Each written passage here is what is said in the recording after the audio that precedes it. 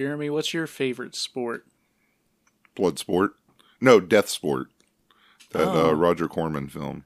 Okay. I don't know if he directed it, but he definitely produced it. They ride motorbikes in the future, and they live in city-states, and between all that are wastelands inhabited by mutants. And one man dared defy the city-states. I can't remember that man's name. I think it might have been David Carradine. No, it's actually a pretty dumb sport as far as those go. My favorite sports are definitely ones in films, like maybe like Kill Bike and Warriors of the Year 2072. yeah, some stuff like that. Like the death races. There was a similar like Kill Bike thing in Things to Come, right? Yeah, I was about to bring that up. Yeah, Things to Come has that amazing Kill Bike. I can't remember what it... Kilocross. Kilocross, that's yes, right. Kilocross. Amazing sport. That's probably my favorite. In the order of sports I've played that I enjoyed, I probably liked basketball the most because I just got to run up and down, and sometimes I would just like check people and stuff, which you're not supposed to do, but I did it. And I hated football because my dad was the coach. Yeah, that's understandable. And I didn't understand how the game worked. Yeah, I had a similar issue when I joined the freshman high school football team. I also didn't actually know all of the rules to football because I didn't watch football because I didn't care about it. Yeah. T-ball, I liked that until I walked into a bat rack and got a black eye. Oh. But mostly I would just play outfield, and I would just sit out there and play with that dirt and think about going home and watching the Super Mario Brothers movie that my mom had just rented. So I was about like 5 or 6 then, and those were the things that occupied me. Yeah, I didn't do a lot of sports as a young kid, which may shock you looking at me. I was in stuff like most of the time, but I was also still just like a little chubby kid, so it didn't like get me fit. Like in elementary school, like our school had a bunch of weird programs, and one of them was they had a karate class. Oh, did you take karate? Yeah, I took karate for a few years, and I got like my yellow belt, which is, very low praise. Yeah, I was an elementary school kid, so your shirt's yellow. My shirt is yellow. So you've held it even to this day. Yes, I consider this shirt a demonstration of my rank. Yeah, it's a demonstration of your martial prowess. Yes. So, I did a little bit of that, but I didn't really get involved in anything else until freshman football. Yeah. And that was it. Yeah, I think we've talked about... I didn't finish the year. Yeah, I think we've talked about that before. You're like Al Bundy. You bring up your high school football experience, but it's much sadder. Yeah, it's no Al Bundy. Al Bundy... He had 4 touchdowns in one game. Exactly. I don't think I actually played a down in a game. Yeah. So... There's definitely nothing to brag about. I was learning violin for a little bit. It's not a sport. No, not at all. And neither is being on the quick recall team. No, those aren't sports. But yeah, that was about all I had. No tennis then? No tennis. Have you played much tennis? Played volleyball, which I feel like is tennis without the stick. Yeah. In a sense. Yeah. I think I've There's played a net, like... You got to get it over the net. Play a little badminton. They got the birdie. Yeah, that's similar. I think that's similar. I know that they play sets. They do. And that is all I know about tennis. I know a lot about tennis because of Mario Tennis. Oh, you actually have to learn the rules for that? Just in the sense that that there are sets and you get 15 points and it's all that weird stuff. I did not play those games. I was like, Mario's playing sports now. I was like, this fucking sucks. Mario Tennis is pretty badass. That's good. Mario Strikers Soccer. I just preferred when he partied. I mean, I've partied with Mario myself. Those games are infuriating, though. Yeah. I hate... The worst thing is you spend like an hour kicking ass at a bunch of mini games and get a bunch of stars, and then somebody else lands on a space that's like, give everybody all of your stars. It's just like, what the fuck have I been doing for the past hour and a half? Busting your ass for no reason. They're not merciful games, and I like that. No. Mario Tennis is a little bogus at times, but for the most part is much more sportsmanlike. Now, at the Mario Tennis Club, can you fulfill your fantasies? Not that I can tell. You can get a little slice of peach. That's not come up in any of the games. I would imagine that off screen that's probably happening. She's the masseuse there. Right. Okay. Kind of like Kelly. Kelly Kapowski. Kelly, the masseuse in this movie that we're talking about today. Kelly LeBrock from Weird Science. Of course, today we're talking about Weird Science. That would be fun. It's not an adult film. It is not, no. But we're talking about Hot Rackets. We are talking about Hot Rackets, which is that a Gary Graver joint? It is. Yes, it is a Gary Graver joint. Sure is. And we have quite a cast here. Particularly amongst the ladies, because we get Candido Royale, Lorian Dominique, and Desiree Cousteau, who were all in Hot and Saucy Pizza Girls. Yeah, we get 3 of the 4 Hot and Saucy Girls. Yeah. Of course, we have John Martin, who we saw last week. And, well, you know what it was. Well, this one's a little bit better. You know, we got Don Fernando and Ray Wells. Mm-hmm. Some other people we've seen before. Did I point out Mike Ranger? You did not. No. Well, we got Mike Ranger. We got Mike Ranger. I think Frank James is in it. He is not. No? Okay. I was thinking he was in it. I don't know why. It's, you know, this is just a bunch of dudes. Sometimes when a guy has a mustache, yeah. I'm like, you're like one of 3 people to me. Teddy Roosevelt, Harry Reams, Adolf Hitler. Those are the men that had mustaches.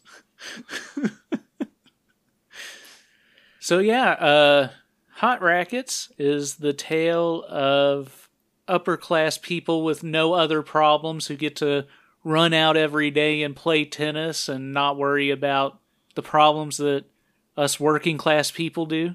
Yeah, but there's a little bit of there's some working class stuff in it, as we'll see. Well, yeah, there is. A little subplot, a little subtext about the help. Yeah, there is. It's not subtext. It's not subtext. It's just a little subplot. It's some text about what happens when Master is away. Yeah, when Master is away, the mice will play. So yeah, Hot Rackets, Gary Graver. What a great man you are. Yeah. Sorry, I was looking at Teddy Roosevelt's mustache. I psyched myself out for a second thinking that, I was like, did he have one? I was like, I'm certain he did. And he does. He definitely does. Robin Williams played him in Night at the Museum. Oh, yeah. Yeah. Before you know what. I was thinking about whether or not to make a joke about that, but I decided not to. Sorry. But it's just as bad, I guess, that I pointed out that I thought about it. So yeah, it's an easy one. I'm taking it easy. Well, well, let's take it easy by taking a quick break, and we'll have a little more sake, or okay. I will. Yeah, so you're still at that sake. Yeah, I'm gonna be at it until I'm asleep or it's gone. Are you acquiring a taste for it? No, not yet. Okay, I didn't think so by the sound you made every single time you've had a shot. It's more just like my mental compulsion to finish what I've started. Yeah.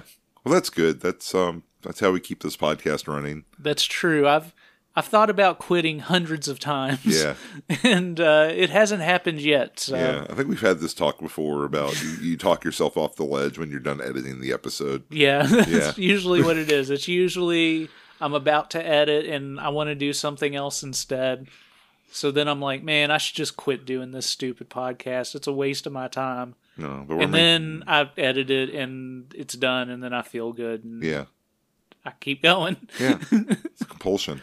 Well, I'm compelling all of you to take a break while I compel Boss to drink this sake. And we'll catch you back here in a moment. Yes, we will. Bye-bye. Bye. Good morning, America. Have I got news for you? It's a rise and shine beautiful day here in the city. And now, here are the headlines. 11 dead on freeway mishap. Red China in corporate complex deal to buy out all shares of AT&T. Informed government sources say traces of meat have been found in McDonald's hamburgers. Skid Row slasher shoots the hillside strangler. Patty Hearst gets life imprisonment. John Mitchell swears vendetta against Nixon. 2 dwarfs injured in freak accident. 8 southern states vote slavery constitutional. And tennis fever sweeping the country. But first, this. Welcome back. We're talking about hot rackets. Hot rackets. Like Hot Pockets? Yeah. Man, I haven't had a Hot Pocket in like a decade. I stopped eating them at a certain point. I was like, I have to grow up. Yeah, I'm trying to think. It's been some time for me. Yeah. They're good. I mean, like, they're not great, but like some of those meatball ones sometimes it's okay. But yeah. They're not for me anymore. But I think if you're still eating Hot Pockets, if you're out there now and you want to enjoy a Hot Pocket, I would go for a meatball. Yeah, it's a solid Hot Pocket. I would say if you have trouble with them, bite a corner off first, do a little blow into it. Yeah, yeah. Cool the inside down so you don't burn your mouth. It's a solid life hack. Yeah. And don't always eat both. Sometimes just have one. Yeah. Yeah. Health nuts.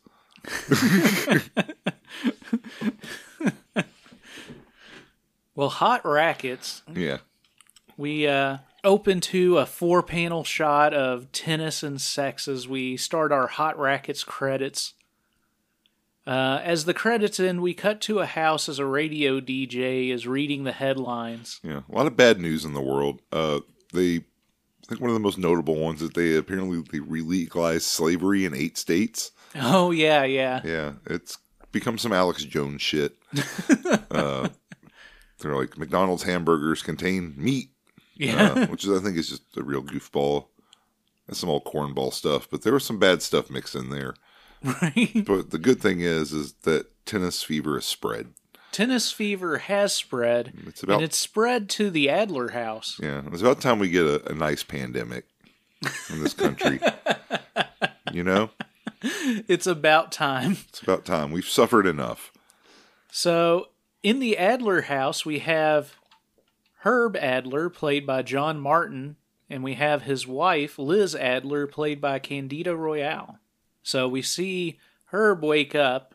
He rolls over and pulls the covers off of Liz and starts to rub her body and lick her nipples. Liz pushes Herb away and says, "Not now." He gets frustrated and leaves, and Liz calls out to Sally, her sexy maid, who shows up to make the bed. Sally hears Herb shout out, and she checks on him. He's in the shower, and he's cut himself shaving. But of course, he's also butt-ass naked there, cock dangling. Mm-hmm. So Sally comes and comforts him and decides to continue to comfort him by blowing him to a soft disco pop song. Yes, it's very nice. It's very good. Like, yeah, soft disco soul theme. Yeah. This movie is very white, but it has a very funky soundtrack. It does. It's a very, like, I guess it's what they call blue-eyed soul, where like white people do soul music. Oh yeah. maybe that's what it is. This is a film of blue-eyed soul for late 70s yuppies. You know? Yeah. Yeah. It's a thing of beauty. Well, Herb has shaving cream all over his face, and Sally has some on her chin from when she leaned in to kiss him. But she continues to suck him for a while, and after a bit, he starts saying he's going to come, so she finishes him off on her face, stroking him. Sally sucks him a bit more, and then she rubs some shaving cream on his tip and laughs. We cut to Liz, walking out front of their fancy house, looking off of a balcony. Carl, a male servant of theirs, approaches. He's the chauffeur and butler, and yeah, just the general man about the house. He's their Finwell. Yes. Yeah. He takes some dishes away, and Liz asks Carl if her husband has eaten yet, and Carl says that he's being served, he corrects himself, by Sally. Liz tells Carl to have Sally draw Liz a bath when she's finished. We see Herb leave, and Liz is yelling at him for playing so much tennis. They shout back and forth, and he leaves, slamming the door. We cut to Herb in his car driving away, and then go back to Liz. She's on the phone, and she calls Mona Sims, played by Rhonda Jo Petty. Mona is, as they're talking, having her pubes shaved by her husband, Bill Sims, played by Mike Ranger. There's a lot of shave play in this film. Yeah. And all bunched together, really. Yeah. Start of the day, that's when you get all your shave play done. I guess that's true. I hadn't thought about it. Yeah, it just makes sense. Yeah, I'm not much of a shave player myself, so I hadn't really, thought through. Yeah, I don't do a daily shave. No. No. We're a couple of beard boys. Yeah, we've got small chins and thick beards. I've got the Wolfman. The Wolfman going, where my beard starts growing up my cheeks. Yeah, there was a kid who was pretty hairy in high school, but you couldn't grow a beard, but there were thick patches of hair under his eyes, and I was like, he's like a fucking Wolfman. Good kid. Good wolf boy. So Liz is complaining to Mona about Herb going to play tennis all the time and how she doesn't get it. Mona says she didn't get it at first until she found out what really goes on at those tennis clubs. Mona apparently explains what's going on to Liz, but we don't hear her audio as she's doing it. We just see Liz's reactions. As the phone call ends, Mona and Bill start to make out. Liz then talks to a photo of Herb, saying when they got married, she told him that she wasn't that into sex, but she can't believe he's stepping out on her. Liz starts to play with herself, but is interrupted by Carl, who asks if she wants him to pull it out. It's finally clarified that he meant to pull out the car, and she says that he should. We cut back to Mona and Bill. Mona's pubes are now totally shaven, and they 69 with some very obviously overdubbed dialogue. Yes. Which is a staple of this film. Bill penetrates Mona with his fingers as he's licking her clit, and she sucks his cock. This goes on for a bit, and then Bill mounts Mona missionary. Yeah, he really works her open with those fingers first. Yeah, he does. He gives it to her for a bit. Yeah, this music is also pretty funky. Yeah. Yeah. He really gives it to her, and they change positions a couple times. He keeps at it and spends some time really massaging her tits as he's railing her. He finally pulls out and comes on her pubic area. We cut to Liz's house. Carl pulls the car up and opens the door for her, and she asks Carl to take her to her husband's tennis club. We cut to some shots of people playing Dennis. We see Lori and Dominique Kelly. You say playing Dennis? I might have said that, but I meant to say tennis. Took me a second to register. That's what I heard. They're playing tennis at this tennis club. And Lori and Dominique Kelly is showing off her ass in her tennis shorts. And she stands up and her tit falls out. Oh, shit. We see a guy whose cock is peeking out of the bottom of his shorts. That'll happen. Their shorts were so short back then. They were. It was a better era. There's an announcement over the intercom that 4 courts are open as we see Liz and Carl arrive in the parking lot. Yeah, I made a note of that because it was repeated very often. Yeah. Carl opens the door for Liz and lets her out, and she walks in, and she arrives in a lounge area where Larry, the waiter, takes her order, which she wants a grasshopper. So Larry's played by Ray Wells. She asks Larry what the fascination is with tennis, and Larry explains it's a real sexual turn-on for some people. He says that many of their players play nude or scantily clad. She doesn't understand this, and he asks if she's ever experimented with sexual fantasies. She apparently hasn't. No. He tells her that he's fully clothed now, but she should try to imagine him without a shirt. When she does, she sees him without a shirt. Yes. As we see from the camera's eye. And then he has her imagine him totally naked, which she does. Yeah. He tells her if she concentrates as she's looking, she might see something real far out. She then sees him and peers down, and his cock has some sunglasses on top of him, on top of it, as if it's a nose. Yeah. And a cigarette's wedged between his shaft and his sack. Yeah. Groucho Marx. She saw something real far out. She did. This movie has a strange new age belief system of like manifesting things. He tells her if she really wants to see something wild, she should look in the mirror. So she looks into the mirror. Oh, it also has a cursed mirror. Oh, yeah. She looks into the mirror, and we cut to her sucking Larry's cock. She sucks him off for a minute, and we see her finish him off with her hands and lick and suck his cock a bit more. We then fade back to Larry and Liz in reality in that lounge. He says he's not a psychiatrist, but he knows the problem is that she's a tennis widow. He suggests that she should explore this place and meet Kelly, the masseuse. We then cut to Liz coming home, and then fade to night where Liz is reading a Penthouse magazine. She's listening to an erotic radio broadcast to lonely women. Yes. And she starts to play with a hard plastic vibrator. Yeah, I think once we get on the Louisville Public airwaves, our show will be very similar. Wonderful. Yeah. We're going to make Louisville hard and wet again. Yeah. It's been soft and dry for so long. MALHWA.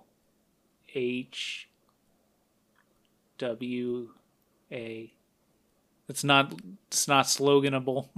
Okay. That sounds terrible. It's not going to fit on your hat. Oh, boy. Well, the radio guy rambles on a bit, but ends with, "I wish you good vibrations." We cut to the next day, and Herb is leaving again. And then later, we see Carl taking Liz to the tennis club again. Liz watches some guys playing tennis, but then uses her imagination that she developed just yesterday to imagine them all playing naked. And so they do. The announcer is telling everybody to watch their balls, fittingly enough. Yeah. We cut to Sally.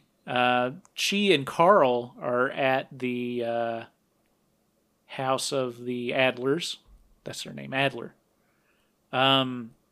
Carl's complaining about how demanding their bosses are, and Sally agrees that they do all the work around the house. And Carl suggests that maybe they should do some playing.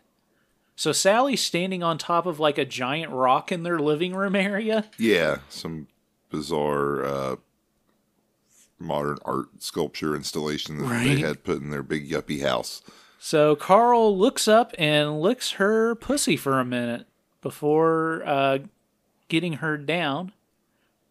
He lays her back on a bench, and she starts to suck his cock as he's standing over her.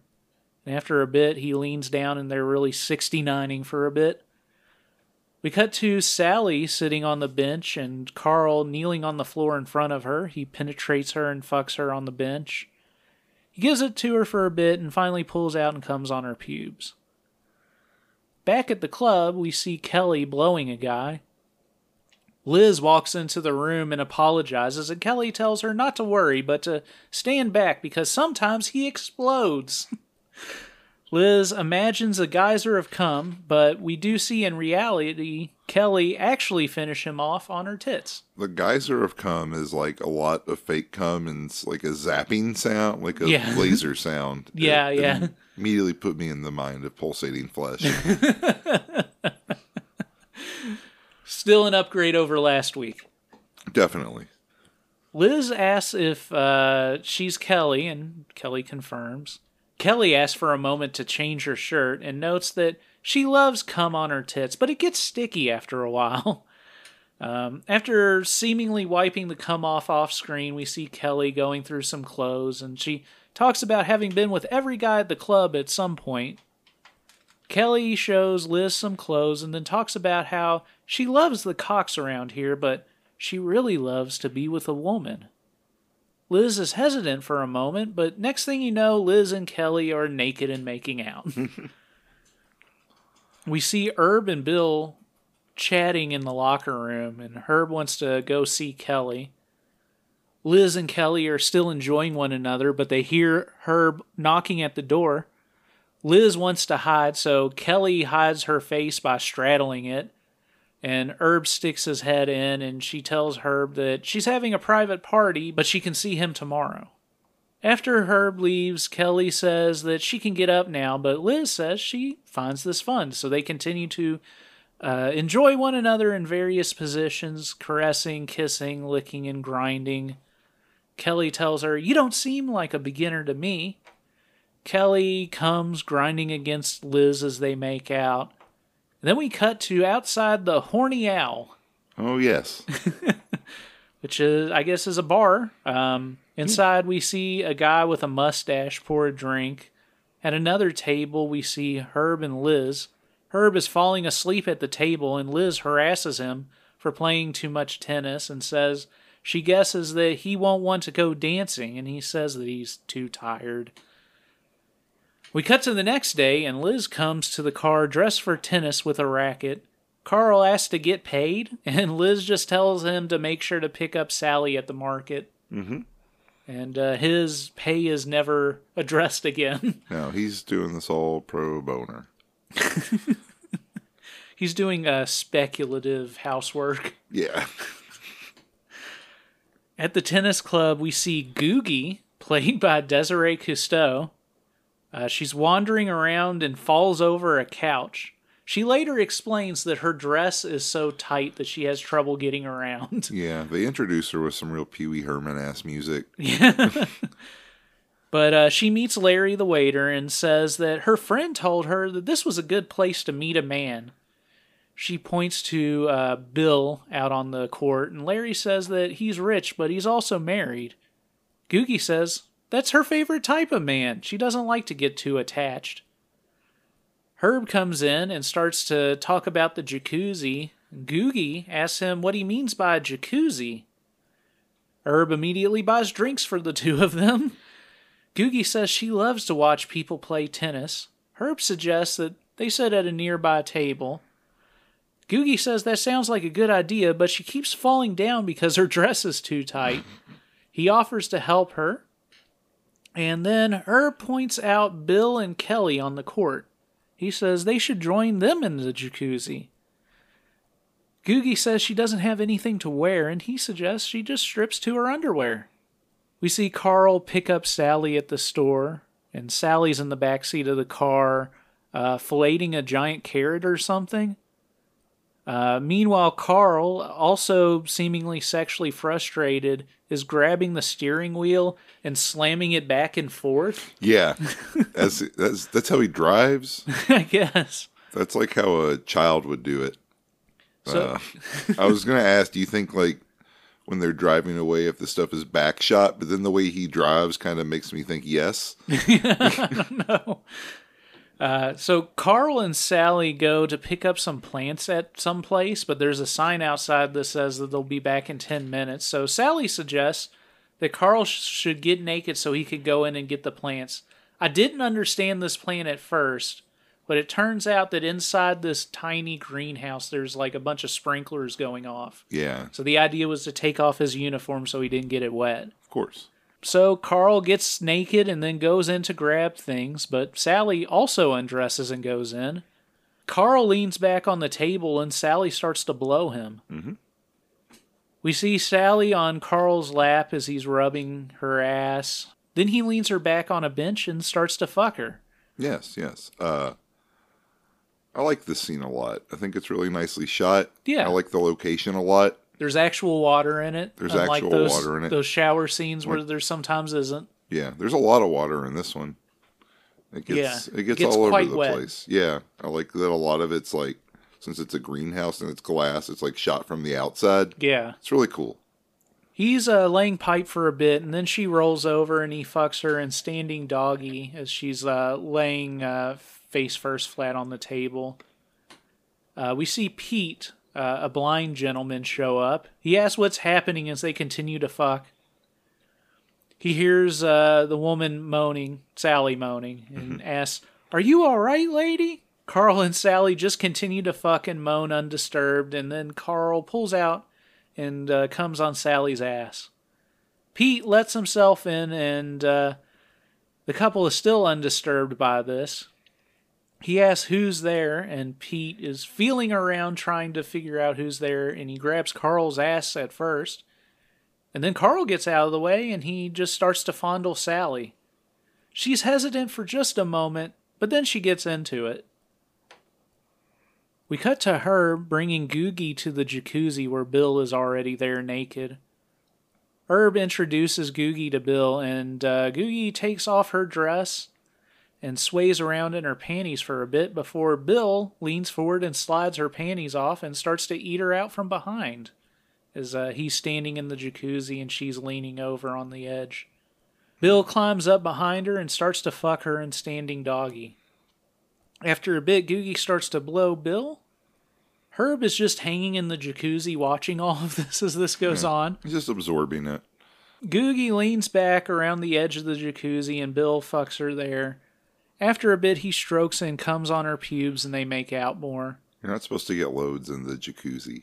That's like rule number one of, especially at a club. Yeah, at the club jacuzzi, there's probably a sign. Like when I lived at this apartment complex and they put up a sign in the gym that said no spitting. You're on camera. And there was like a little like emoji with like holding up a stop sign. I thought you were going to say it said no loads. I mean, there's probably loads too. I'm sure whoever was spitting was probably also like jacking it or fucking in there. I don't know. Probably. But then shortly after it closed down for construction and never opened again.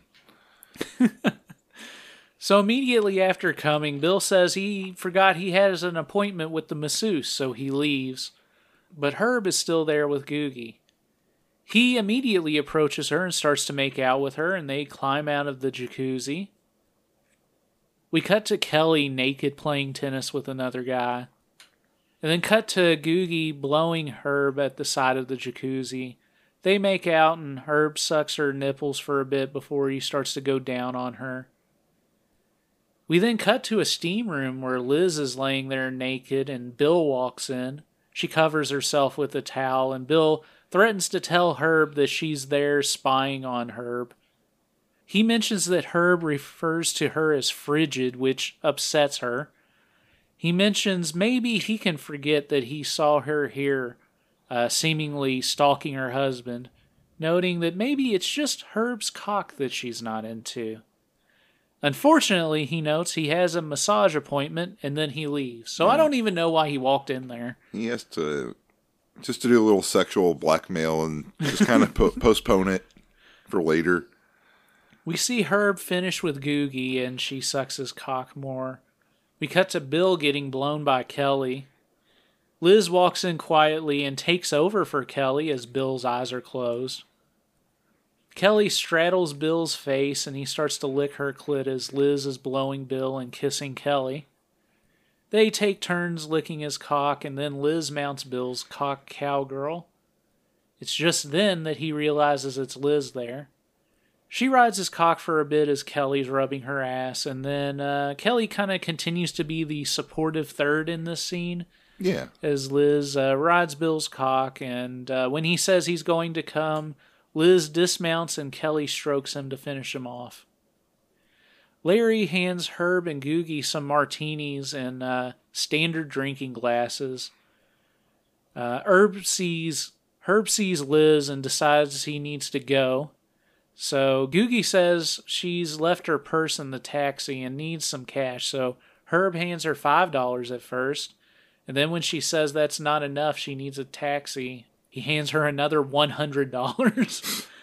And she leaves. Yeah, I think Googie might just be like a scammer. Perhaps. I think she just shows up and is blackmails some drinks or some orgasms out of some goofball at different clubs, and then she's like, oh, I don't have my purse, I need some money. Right. And she's like, oh, I live far away, I need a lot of money. Pretty good. I like that. That's a narrative I'm going with. We see Liz returning home. Sally tells her that Mr. Adler says that he had to travel for business tonight, but he would meet her tomorrow at the marina, and also that he'll call her later. We cut to Liz being taken to the marina by Carl, and a seaplane pulls up. Carl follows Liz with bags and throws them into the plane, and then pushes her butt into the plane to get her into it. Carl says, have a good trip, and then as the plane pulls away, he yells, fuck you. We cut to a pool where a guy jumps in and pulls the top off of a woman. We see Bill and Mona. They're there entertaining company, so I guess it's their place. Yeah, it's the party I think they mentioned earlier on the phone. Gotcha. Yeah, and of course, it's an orgy. Of course it is. It's the 70s and it's a party. It's bound to be an orgy. Yeah. So Liz lands with Herb in the plane, but we focus on the party, and there's a crowd of guests there, including Larry, who's butt naked carrying a tray of drinks. We see Liz and Herb land in parachutes. Yes. As Herb and Liz untangle from their parachutes, they just kind of join in the party because they landed right there. Yeah, why did they skydive into this party? That's a really good question. There was no motivation for that. My best guess is Gary Graver got hold of a plane. Right. So there's some fucking and a blowjob in the pool, which is interrupted when the woman there runs off and one of the guys grabs a hose and sprays the crowd, leading to a bunch of party guests undressing. Sure. Mona is looking for Bill, but Herb offers to help her find him. The rest of the party is engaged in sucking and fucking at this point. Outside, Bill is getting his cock sucked when Mona and Herb are inside, unable to find him. Mona says that she heard about the tennis club that Herb belongs to and says she was bothered at first, but now she gets it. She suggests that they should get it on. Yeah. We get more sucking and fucking outside as Mona's blowing Herb inside. She pulls her top off and they make out. Mona then rides Herb cowgirl as they lay on the couch. There's more sucking and fucking outside, and Bill comes on Kelly's face. Herb is fucking Mona doggy style inside. Outside, the people are in a pile of flesh, and inside Herb is fucking Mona hard as she lays on her back in the couch. Herb's really laying some pipe inside and demands for Mona to come, then pulls out and comes on her pubic area. We cut back to Herb and Liz's place. Liz wakes up Herb. They're in bed. She tries to fuck him, and he asks what she's doing. She says if he doesn't know, then he's been going to the wrong tennis club. She explains that she's been going to the club, and she's learned a lot. He asks if she's upset with him, and she says, not as long as you shoot me full of cum like the pros do. Liz, I love you as much as I love the tennis club. And then we cut to credits. Everything wraps up very neatly. Yeah. So that was what happened with the Hot Rackets. Wow. Gary Graver, thank you. Yeah, a lot going on at that tennis club. There is, but it's mostly just sucking and fucking, and that's pretty cool. That's what I meant. You know, it's a hot spot in the community. Yes. Yeah, well, for a certain set of the community. Right? All right, so we're going to take a quick break, and then we'll be back to give our final thoughts on Hot Rackets. Where to, Mrs. Adler? My husband's tennis club, Carl, and step on it.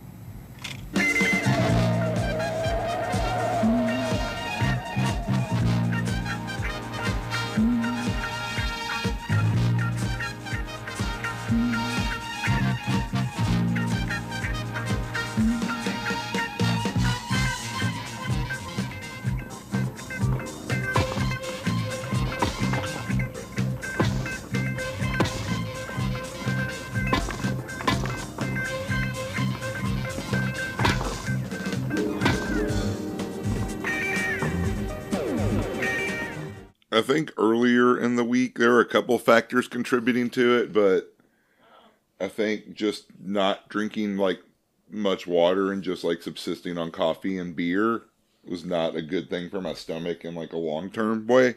Yeah, it's probably not. So I'm just gonna cut back for a little while and cut down on your brown liquids. yeah, I have to cut down on my brown liquids. The doctor said no more brown. No more brown for you. Yeah. Well, we're back on the raincoat report. Despite a lack of brown, I've had a lot of white drinking the sake. Yeah, it's been a real white Christmas. Is it Christmas? It's Christmas in July. It's August though. It's August. Yeah, you fucking idiot. Damn. So no, it's not. No, it's not. But yeah, I don't really like this sake at least. Yeah. But we've gotten to the point where the last time I took a shot, I was like, I don't know whether or not I should take another shot. But now the bottle's at a point where it's so close to the end that I probably have to just finish it. I think so. I think once this episode's done, you're just going to have to slug it. And then it'll be Patreon time. Yeah. But before it's Patreon time, it's Hot Rackets time. So, Jeremy, after living through last week's episode with the Oriental babysitter, as she's known, we had another film this week that is a bit better. Yeah, I thought this was a marked improvement over that for sure. As far as like compared to some of the other Gary Graver stuff we've watched, like Indecent Exposure, I would rate this probably lower than that for sure. It's not as coherent as a film. It's very much, I think, of like I've talked about before, kind of like a feel-good, like late 70s, like California porno film. Yeah. Just all like good vibes and chilling out. Everybody's a swinger and no one's really mad at each other. And it's got even sort of like a sitcom end to it where it's like, oh, honey, I don't care who you're fucking down at the tennis club. Just pump me like the pros do. Yeah. So in that sense, it's one of those films where you definitely feel good like watching it, even if what's happening on screen isn't very narratively coherent. Right. Like it's several, it's not really vignettes, it's just kind of several like incidents sort of strung together. Right. Like they're all revolving around like this set of characters. It's sort of like I'll compare it maybe to like a Cecil Howard film that's like something like Foxtrot that's kind of a what would you call it, an ensemble cast. Right, right. And it works because you do have like a lot of like good stars. You've got 3 out of the 4 hot and saucy pizza girls. You've got John Martin, who's becoming kind of a favorite of mine. Yeah. After seeing him in a few different things, Oriental babysitter notwithstanding. Right. And his scene in that might have been like the most interesting one just because it was like an anal scene anyway. Right. But I think this is it's pretty brainless. Yeah. But that's okay for what it is. The sex in it is pretty hot. There's some scenes that I really do like the scene in the greenhouse was pretty nice. Mm-hmm. I think the first encounter between Kelly and Candida Royale's character, Liz. Yeah. I think their scene is pretty good when she's teaching her to like get it on with the girl. Mm-hmm. I really enjoyed the funk soundtrack throughout. Yeah. Really just a good time overall. I would give it like an easy 3.5. It's something you can just kind of toss on and just really kind of sit back and enjoy. It's not, like I said, particularly cerebral. Don't really try to make sense of what's going on with the plot or anything, and I think you'll just have a good time. Yeah. I would say, yeah, check it out, you know. It's definitely, if your choices are Oriental Babysitter or Hot Rackets, I would go with Hot Rackets. Yes. So I'd say, what I say, 3.5 stars. Yeah. I think this is one that's due for like a remaster, re-release of something like that. Yeah. It doesn't look bad like the one we have. It's probably like a DVD rip. Yeah, it's probably coming from a video source, so it could certainly use the whole restoration treatment, but the DVD in circulation isn't awful. We've seen much worse. Right, yeah, definitely. But it's definitely one of those things that I think would find an audience if it were restored and out there a little bit more. Yeah. I think it's got the same kind of charm as some of those other like late 70s California films that I bring up but can never think of. Stuff, the Bob Chin stuff. Yeah, Bob Chin stuff. Yeah, that kind of, that whole scene, I think, all had a similar Equals vibe to them. They're taking it easy. Yeah, I would say that this movie has a lot going for it. I would say also that I wouldn't consider it exceptional in any particular area. No. But it's competent in all areas, and It has a really solid cast. The sex is pretty good. Narratively speaking, it's functional. Yeah. And there's enough going on. There's at least like a journey that the characters go on versus Oriental Babysitter, where just some things happened and then the movie was over. There's at least a bit of a character arc, even if it's not really very cerebral in any sense. Yeah, not very.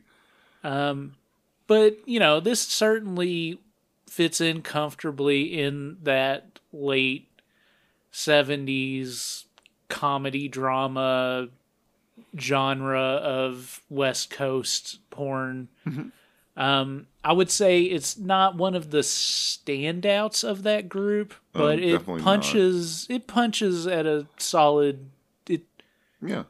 It sits at a solid level. Yeah, it's punching right at weight. Right at weight, yes. Yeah. So it's pretty good. I would say that it's not quite like a Tasty or a Young Like It Hot, but it's entertaining, fun to watch, good sex, nice attractive cast, acting is adequate across the board. It's a fun little time, and I'm glad that we watched it. I would also give it 3.5 stars. Excellent. Tennis court adjourned. Tennis court adjourned. So follow us on Patreon, patreon.com/Raincoat Report. Last week we did our This Ain't Not Axel Braun Patreon episode where we talked about Suicide Squad XXX and 24 XXX. Yes. The Axel Braun Best Picture winners. Yeah, of 2 different years, the years they came out. Yes. So that's a lot of fun every week. You can help us finance our new studio space / sex room in my house. We'll work out all the details there. Yeah. Follow us on Instagram and Twitter at Raincoat Report, assuming our accounts haven't been forcibly closed. I think they're good now. Probably. I haven't checked yet, but I think we're okay. And, in the meantime, if you're going down to the tennis club to get a massage from Kelly, don't forget your raincoat. But fold it in half and lay it on the chair because she needs to get her hands in there. Yes.